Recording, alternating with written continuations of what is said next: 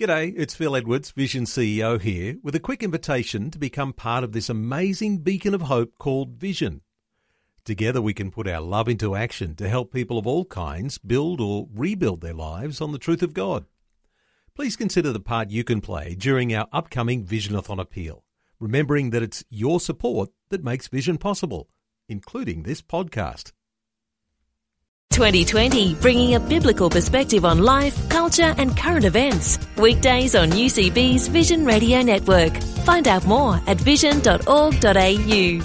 One of the more controversial conferences that's been held in Australia was held last weekend. It was called the Stop Islamisation of Nations Conference. It was held in Melbourne and put on by the Q Society. It's the first such conference of this type in Australia. Bill Muhlenberg's back with us today to discuss the conference. Hello, Bill. Welcome back to 2020. Glad to be back. Now, Bill, you were, in fact, an attender of this conference. It was very secretive. Describe what things were like in the lead-up and just how everyone got together without any major dramas. Yes, well, I'm afraid it's come to that place where we in the free and democratic West, if we want to hold a conference that's deemed a little controversial, either by those for whom we're talking about, in this case Islam, or sadly many of the more radical left who, whenever they hear about something like this, they're make it a habit to come and protest and seek to shut it down. So yes, the whole thing had to be quite secretive, so much so that all of us were, and I was one of the speakers actually, all of us were basically kept in the dark until about a day beforehand as to where the exact venue was and where exactly it was going to be held, because we've known from past experience, sadly, that to simply talk about Islam and some of the dangers it poses to the free West and to the Christian community, it can be very rough indeed. You can have your venue taken away. You can have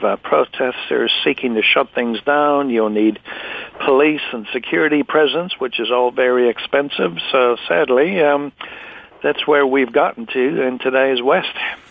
I mentioned it went off without any major dramas, but that doesn't mean there were no incidents. Yes. There was one incident there at the beginning of the conference. Yes.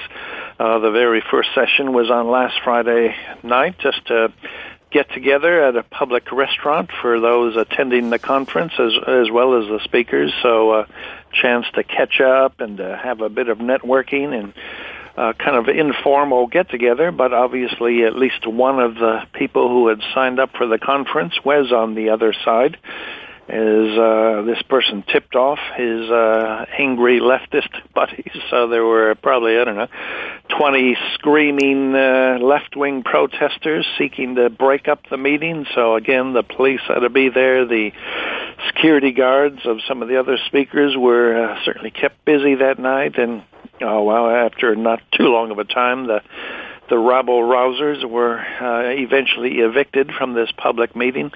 But presumably the organizers discovered who that kind of, I suppose you could say, infiltrator was, and they were kicked off the list of the email list, so they didn't discover where the rest of the meetings were held for the weekend. So yeah, the rest did go without the protests, which is good. It's nice to, in a free and democratic society, be able to have a conference without fear of being attacked simply for sharing your beliefs. Bill, tell me what you think of the Q Society. It's not a Christian organization, but it's certainly going into bat on some issues that Christians are very concerned about.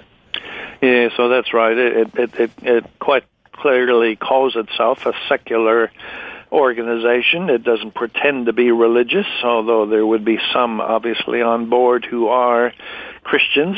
So at the conference itself, well, we had people like me. I'm obviously a Christian. We had some Jewish speakers, at least several, and I think there was at least one secular humanist or atheist speaker. So we did have a real mix. So in other words, it's not purporting to be just a Christian conference or biblically based, but there's good reason to be concerned about the repression of women, the clampdown on freedom of conscience and speech in Islam, the very oppressive and violent and terrorist nature of Islam. So, these are concerns anybody who is, values freedom and democracy would want to be talking about, not just, say, a Christian. So I suppose in that sense it was maybe a good thing. So the media couldn't brand this as yet just another Christian affair, but it was a mix of all kinds of people, including very non-religious folks who certainly do have a concern about Islam in the West leading to the things that we see in Muslim-majority countries where Christians are treated as second-class citizens, where women are oppressed, where freedom of religion does not exist, where there's all kinds of restrictions on freedom. So that was really the purpose of the conference, to warn Australia of what's happening certainly in many European countries, in the UK, and to that end, I think it was a very worthwhile and valuable conference. And Bill, you were one of the speakers, among a who's who of speakers on this topic who've flown in from all over the world. Yes. I guess asking you to put what you told the conference into a 60-second little soundbite. How do you sum up what you were talking about? Yes, look, it wasn't easy for all of us. There were, on Sunday, the main day, there were at least a dozen speakers, and we were all given 20 minutes, so I think the organizers did well. Simply keeping on schedule is always a good trick at a conference like this, so we all had 20 minutes, and as you say, others, well, much more important than I. We had former Muslims from Lebanon. We had those Egyptian Copts standing up for their persecuted brethren in Egypt. We had some American speakers. We had some English speakers. So it was really quite a who's who of all the heavyweights who have been warning about this. So in my brief talk, I simply tried to highlight examples of creeping Sharia taking place here in Australia, and I had so many. In fact, I had about 50 slides to cover in 20 minutes, and that was just some of the representative examples of how increasingly Islam is, well, they're getting privileges that nobody else, whether Jewish groups or Christian groups, they're getting away with things that when you put it all together in a short talk like this, I think a lot of eyebrows were raised and people were saying, wow, I didn't know it was getting that bad here in Australia. A lot of Aussies are very proud of our ability to be tolerant in a pluralistic society, but you've got to look ahead and you've got to see the big picture, and the big picture's not pretty if it all comes together. Yeah, well, you're quite right. It's, it is exactly the blessing of a democracy is we are tolerant. We do allow other groups to come in, other religions, other political ideologies, which Islam certainly is, but it has to be a two-way street.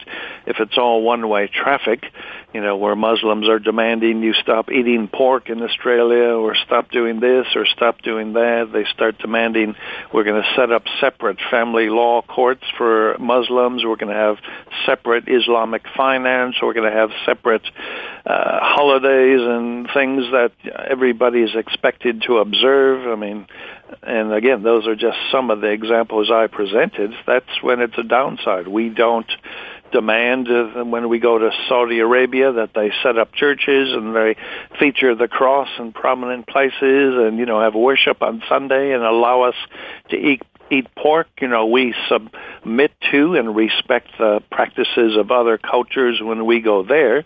So we would like to see the same thing. When a Muslim comes here, they're welcome to, but obviously they should embrace the values and the very thing that makes Australia what it is, the freedom, democracy, rule of law. Instead, they often trash that and say, all of you Australians must submit to Allah and come and comply to Islamic Sharia law. So that's not how you're going to do it. That's a recipe for disaster, and you're going to destroy a culture. But sadly, that's often been the case in the West. When Muslims increase in number, they become more demanding as to everybody submitting to their values, and, well, that's how you're going to kill a democracy. Well, vigilance and action is important when when it comes to standing for Christian faith and recognising our Christian heritage in Australia and what that means as the society becomes increasingly perhaps more tolerant to those areas of pluralism. The conference was called the Stop Islamisation of Nations Conference. There's an overview of what happened at the conference when you visit Bill Muehlenberg's site Culture Watch. You can Google Culture Watch. Bill Muehlenberg, always good talking. Thanks so much for being with us again today on 2020. Thanks again for having me. Like what you've just heard? There's more great podcasts, or you can listen to us live at vision.org.au. And remember, Vision is listener supported. Your donation of any amount will help us continue connecting faith to life. Learn more or donate today at vision.org.au.